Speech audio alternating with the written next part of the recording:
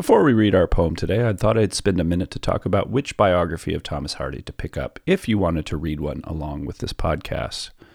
Claire Tomalin's biography is one of the most recent, and in my mind, the preferred route to go. Tomalin not only provides the necessary biographical, historical, and sociological background, she also engages with his literary work with a critical eye. I will be relying on her biography for much of the biographical and contextual information to understand his poetic output. I also have enjoyed Hardy by Martin Seymour Smith, which I mentioned in the previous episode.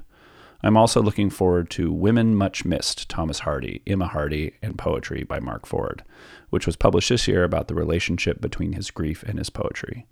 Next time, we'll discuss commentaries and critical work on his poetry.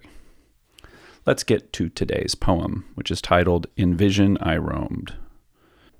In vision I roam the flashing firmament, so fierce and blazon that the night waxed wan, as though with awe at orbs of such ostent. And as I thought, my spirit ranged on in footless traverse through the ghast heights of sky, to the last chambers of the monstrous dome, where stars the brightest here are lost to the eye. Then any spot on our own earth seemed home.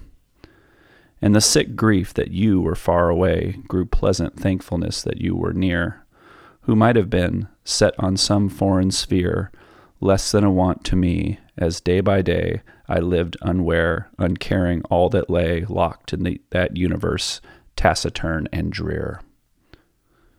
We'll see you next time.